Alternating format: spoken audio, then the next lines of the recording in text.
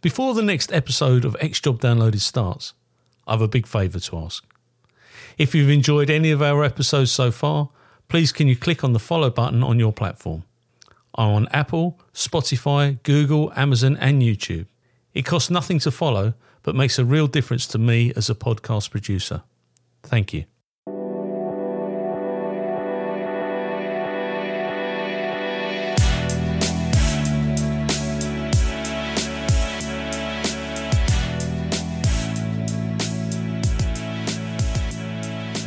This interview is being tape recorded. My name is Paul Maliri and this is X Job Downloaded. And today I'm interviewing Andy Unwin MBE.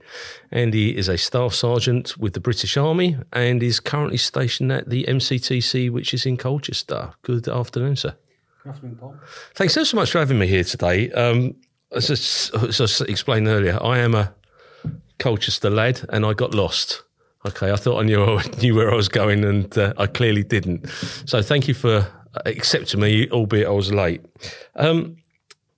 You're running this fantastic medicine ball challenge. I picked up on it on LinkedIn and I think it is absolutely outstanding, the stuff that you're doing around mental health and bringing the conversations to the table.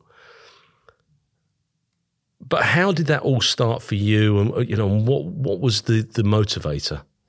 So the Medicine Ball Challenge was created in 2018, November 2018, and the catalyst for that was obviously I'd served quite a long time in the military, did 14 years in the infantry and served in some kinetic environments and served with a lot of absolutely amazing blokes.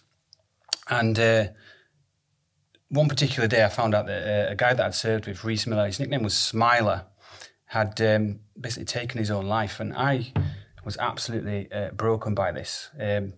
And it was around the time where there was a lot of stuff going on in the media about soldiers suffering with mental health, PTSD. And I had a vast awareness of mental health because when I was around 11, my own father, he was diagnosed with severe depression and he was an alcoholic. Right. So I was aware of what the devastating effects that it could do to people anyway. And so when I found out that Reese had taken his own life, and his nicknamed Smiler, because he was so happy all the time. Nobody knew, no one had ever known that he was struggling. And he was one of the type of soldiers for me, the best private soldier, always there, right kit, right time, never grumbled. And it really, really got to me to the point where I said to my wife at the time, I said, I'm going to create something that really represents what mental health is and what it feels like. I thought, I can run a marathon, but lots of people run marathons. I'm not taking anything away from that. No, I couldn't run a marathon if that helps. Well, but a marathon's done and dusted. And I want to create something that's more like withstanding. And so I literally sat there, and I'm not going to lie, Paul, I got 4 cans of Stella, and I sat in my living room, and I just brainstormed, and I thought, what is mental ill health? And I thought, it's a weight, it's a burden. And I was thinking about a weight. And for some reason, a medicine ball popped into my head. So I sat a bit more, and I was thinking, right, I'm gonna carry this ball around with me for 2 weeks, raising awareness of mental health. We're going to stick stickers on it about stress, anxiety, and encourage others to take on the challenge. When I sat and thought about it a bit more, I actually thought, well, if I carry this ball around, I can literally put it down, go make a cup of tea, or leave it at home, go to work, and just carry on my daily life, really, not really bothering me at all, but mental health's a burden. So I thought, I'm going to chain this ball to myself, so I can't get away from the obviously weight that it is. And so then I bought a big motorbike chain, and I was thinking, right, how do I get this onto my wrist? And I'm sat there and I'm thinking, and it was like over a course of a day, I'm thinking about this challenge, and I'm thinking, and I was sat in my office, and the line of work I do now, which is obviously due to detention and custody, there was a pair of handcuffs on my desk. Obviously the penny dropped, and I thought, I'm going to handcuff it to myself.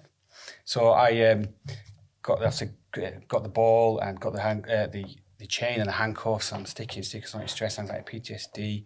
And I got in touch with Combat Stress, letting them know that I've got this idea. Yep. And I wanted to launch it on International Men's Day, 2018. I thought that'd be a perfect day, obviously surrounding mental health, because, again, I think that men personally don't talk about their mental health. No, they don't. And it's completely invisible. So, yeah, we got in touch with them. We had a big launch. And I walked around with this ball chained to myself for 2 weeks. I did a couple of park runs. I was shopping with it, doing everyday life stuff. And while I was doing this, people would come up and either look at me strangely, and I'd talk to them, and I'd say, I bet you're wondering what this is, aren't you? And I'd explain it. And they would be like so fascinated by it and recognise and resonate what it meant. And some people start talking about their own mental health, or they've got family or friends that suffer from mental health, and they said it's such a great way of representing the invisible weight and burden of mental health. Now, within that 2 weeks, I got a lot of interest, and I think I'd raised about £1,300. But the interest and awareness was absolutely massive, and I had people messaging me from all over, I want to do the challenge. And within that 2 weeks, I must have had about 6 months worth of people wanting to do it for a week at a time. So I did it for 2, to get it rolling.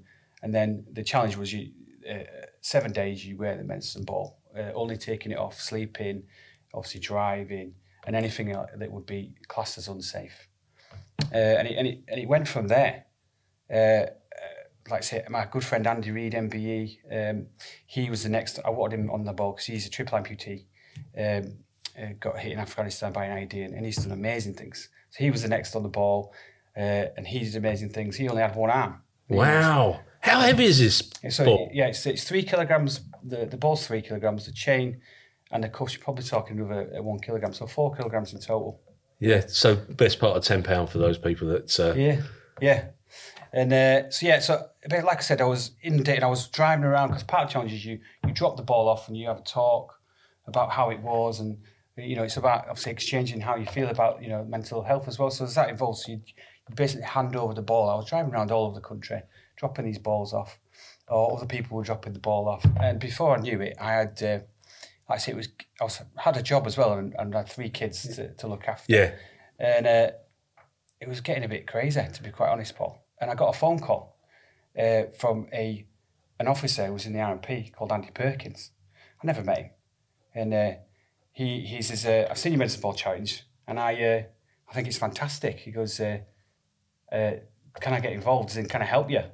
I said, "You couldn't have phoned at the right time." So we had a coffee, and he's got the same thing. He's passionate about mental health. Yeah, we had a coffee together, and we now run it together.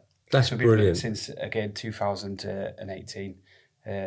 And it's just gone from strength to strength. The ABF, Army Soldiers Charity Benevolent Fund, and Combat Stress, they've been really behind us, helping us with a website and buying the balls. Because initially, Paul, it was just me, a soldier, trying to deliver balls everywhere, advertising it himself, and it was becoming very, very difficult to manage. Yeah. So now the ABF obviously created a website for us where basically it's all automated and the balls get delivered. So if you register for the challenge, the ball gets delivered straight to you. So I don't have any involvement now, which has taken the sort of burden off me. Wow. That is so cool. Honestly, I saw your thing on LinkedIn. You were doing a presentation and I was drawn to it straight away. Absolutely. And mental health, men's mental health, all mental health, but men are terrible about talking about mental health. They're terrible about visiting the doctor when they've got symptoms for anything. Absolutely. People take the mickey. They call it, you've got man flu, but they never get their prostate checked out. They don't get their hearts checked out. They don't get all the stuff. If we were cars, we'd be in for an MOT at a certain point in our lives, but we don't go. And because I don't know whether there's a pride element or whatever it is, I really don't know. I think for me, Paul, so your mind is still a part of your body. So with men as a prime example, if you was playing football on the weekend and you twisted your ankle and you went into work on a Monday morning, someone asked how you were, a man would quite happily say, "Oh, mate, I went over on my ankle, it's killing, it's swollen up like, But if he was struggling with anxiety or depression, and someone asked how he was, he wouldn't say, "Oh, actually, I'm really down. I've had some bad news, or I'm really anxious about this." Now, why is that? I think it's due to sometimes generationally. There's a lot of pride, and a certain amount. There's still, again, what the medicine ball tries to push for is break down the stigma, because it should be normal to say, "Oh, I'm struggling right now." Like, it's the same as your ankle. If you've hurt your ankle, you'd openly talk about it. Yeah. It should be normal to say I'm struggling with my mental health. But do you not think over history, if you go back to World War I, and Colchester deployed thousands and thousands of troops to the trenches, etc., and people got what they call shell shock. Yeah, that was PTSD in a different format. When people were shot because they were called cowards, they weren't cowards. They were suffering from mental health, from PTSD. And I think that we've come forward so far we now need to keep that pushing, because if we don't keep pushing it, we've seen the cutbacks in the National Health Service, and it's now really us, you and all the great work that you're doing to pull this to the fore, so that people have got the courage to say, do you know what, I'm not okay. Yeah. I'm not okay, and as I say, you've lost friends and what have you to people that have died by suicide. I have, and I just wish they'd have made that phone call to say, do you know what, I'm at my wit's end. I need that help. I need somebody just to come around and have a cup of tea with me and talk through what's going on. Yeah. I think that's why we actually absolutely need to normalise that conversation. It should be, again, completely normal to say, I am struggling right now. Yeah. Just to say I've broke my leg or whatever it is, your mind is still a part of your body. Yeah. In fact, it's the most important part of your body, isn't it? And that's what we push for, the challenge. And again, it sparked some amazing conversations. Anyone who's done the challenge who comes back to us say that that's done the best conversations. It sparked people to seek help, which is again raising the awareness. We can't help everyone, and that's the sad part about it, isn't it? And but if we can just, in my eyes, if we just help one. Oh yeah, absolutely. The challenge has raised over £100,000. Fantastic. Currently, which is amazing to say that I started it out in my living room, and my initial target was £3,000, and it just kept going and going and going. And and I always say it's not me or Andy Perkins, it's the people who get involved in it, and the everyday people. Everyday people from all walks of life, are taking on this challenge because they've realised what it means. They resonate with it, that invisible weight and burden that is, that so many people are carrying. You could be the highest, paid person in a company and just really be absolutely dying inside your head, and no one would know it. Yeah. And it's really sad. Yeah, and you can walk into a room with hundreds of people and still be the only one there. Yeah. You're the loneliest person. Yeah. Loneliness, and the more that people like, myself, Andy Perkins, and other people do amazing things with charities that push this and get the awareness out there, it's going to help more people. What do you now need? You're at a point. What do you need to increase the profile, to get more people involved? Because you've had civilian companies involved, haven't you? It hasn't only been military personnel. Yeah. What companies have you had thus far that have taken part? So we've had JP Morgan, we've had the fire service, the police service, lots of companies that have obviously Security Institute have taken it on. Yeah. People from all walks of life and companies they're really big into it. But really, for me, I want to try and get the awareness out there. Is a celebrity on it or somebody that's Tyson Fury, anybody like that who's got that pull. Yeah. To make people listen. Yeah, well, I will help you wherever I can. I've got a couple of friends in that sort of world, so hopefully we can push this into the right place to try and raise that profile and get you in front of the right people. Yeah, I think that'd be amazing. Like I said, but it's not just about me pushing just for these celebrities. Obviously, I've already said the everyday people. Of course. But we all know that the celebrities give you that reach. Well, and that's what we're after. You said from the social media perspective, you only have to look at one. You put a post out and you might have 300-400 people look at it. Mm-hmm. They put one post out, they'll have 3-4 million people look at it. That's the difference. It's to raise that awareness, and not only in this country, but overseas, because military personnel. A friend of mine is a senior leader over at RF Lakenheath, and one of his members of staff took their own life on the 19th of September. And it's, this type of thing would resonate through all the military. Yeah. Not only in the UK, and overseas. I think it's absolutely amazing what you do. And I wish you every success. But please tell me about your MBE, because I'm always in awe of somebody that has got a gong, all right? Because there's always a story behind it. So what's your story, sir? Yeah, so my story is a funny one, because obviously I started this challenge never ever thinking that I'd be getting anything other than raising awareness and sort of my own satisfaction from that. And the challenge had been running about 2 years, and I was back in Colchester at this point, and I got a message. I was working in the MCTC, and I got a message that I need to see the CO, commanding officer. And the next day, I was thinking straight away. I thought, what have I done wrong? Everyone in the military always thinks that. You never think you've done something good. And I didn't sleep the night before. I was even checking over some old work, thinking, I was like, what kind of stuff have I missed here? And obviously I went to the CEO's office and he said, come in. He was like, had a joke. He went, put your gum shield in. And straight away then I knew he was joking. And he passed me a phone, and it was a certain brigadier on the phone. And this was just before Christmas. And she basically thanked me for all the work I'd done with the Medicine Ball Challenge. And she just said, I'd like to tell you that you've come off the New Year's honours list. And I nearly fell over. Like, I welled up a little bit. Even my CEO, he was like, don't start, you're getting me going. And, and it was really like, it just knocked me over because I never went into it expecting anything. And I thought, how is Andy Unwin, who's just come from, not really anything, just come from a small town in Halifax, ended up getting an MBE. And obviously it'd come at a time where, I'd just lost my wife as well. So it was, quite a poignant moment there. So, I wish she was here to see that, which was obviously making me quite emotional.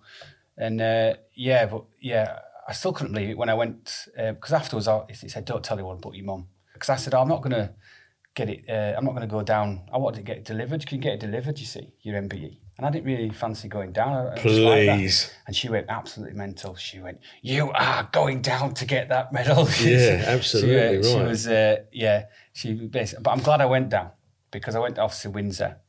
And it was a really nice experience. And I got to chat to Prince William, who's obviously an advocate of mental ill health. Yeah, he is. And what a bloke. He really resonated with the challenge as well, which was nice. So I'm glad I went. My mum forced me to go down. And I still haven't got it mounted yet. And that was Have you not? Because for me, obviously, MBE is great. I'm really, thankful for that. But like what we spoke about earlier, it opens doors. And that's what it is for me. It's not about obviously wearing that medal. It's about the doors that it can open and the sort of push that it gives you. Yeah, absolutely. Absolutely. It was when I was stood in front of Prince William, I thought, how am I talking to Prince William when I was like, and one of my mates, he joked, he was like, Andy Unwin more MBEs than GCSEs. That's what he said, which I thought was quite funny. And it's very true as well. Absolutely brilliant, mate. Yeah. Well, do you know what? I've really enjoyed our chat today. And if there's anything that we can do through XJob or through XJob Downloaded, please let us know. If there's stuff you want us to promote, if there's stuff that you want to do, if we can assist you in any way, shape or form, we will help you. And for me, it's just about spreading the awareness. Like I said, if anyone's listening to this, obviously there will be people listening to this, is, if you are struggling with your mental health, just talk to anybody. It doesn't have, anybody. Getting them words out will automatically make you feel better. Yeah. And give yourself a break.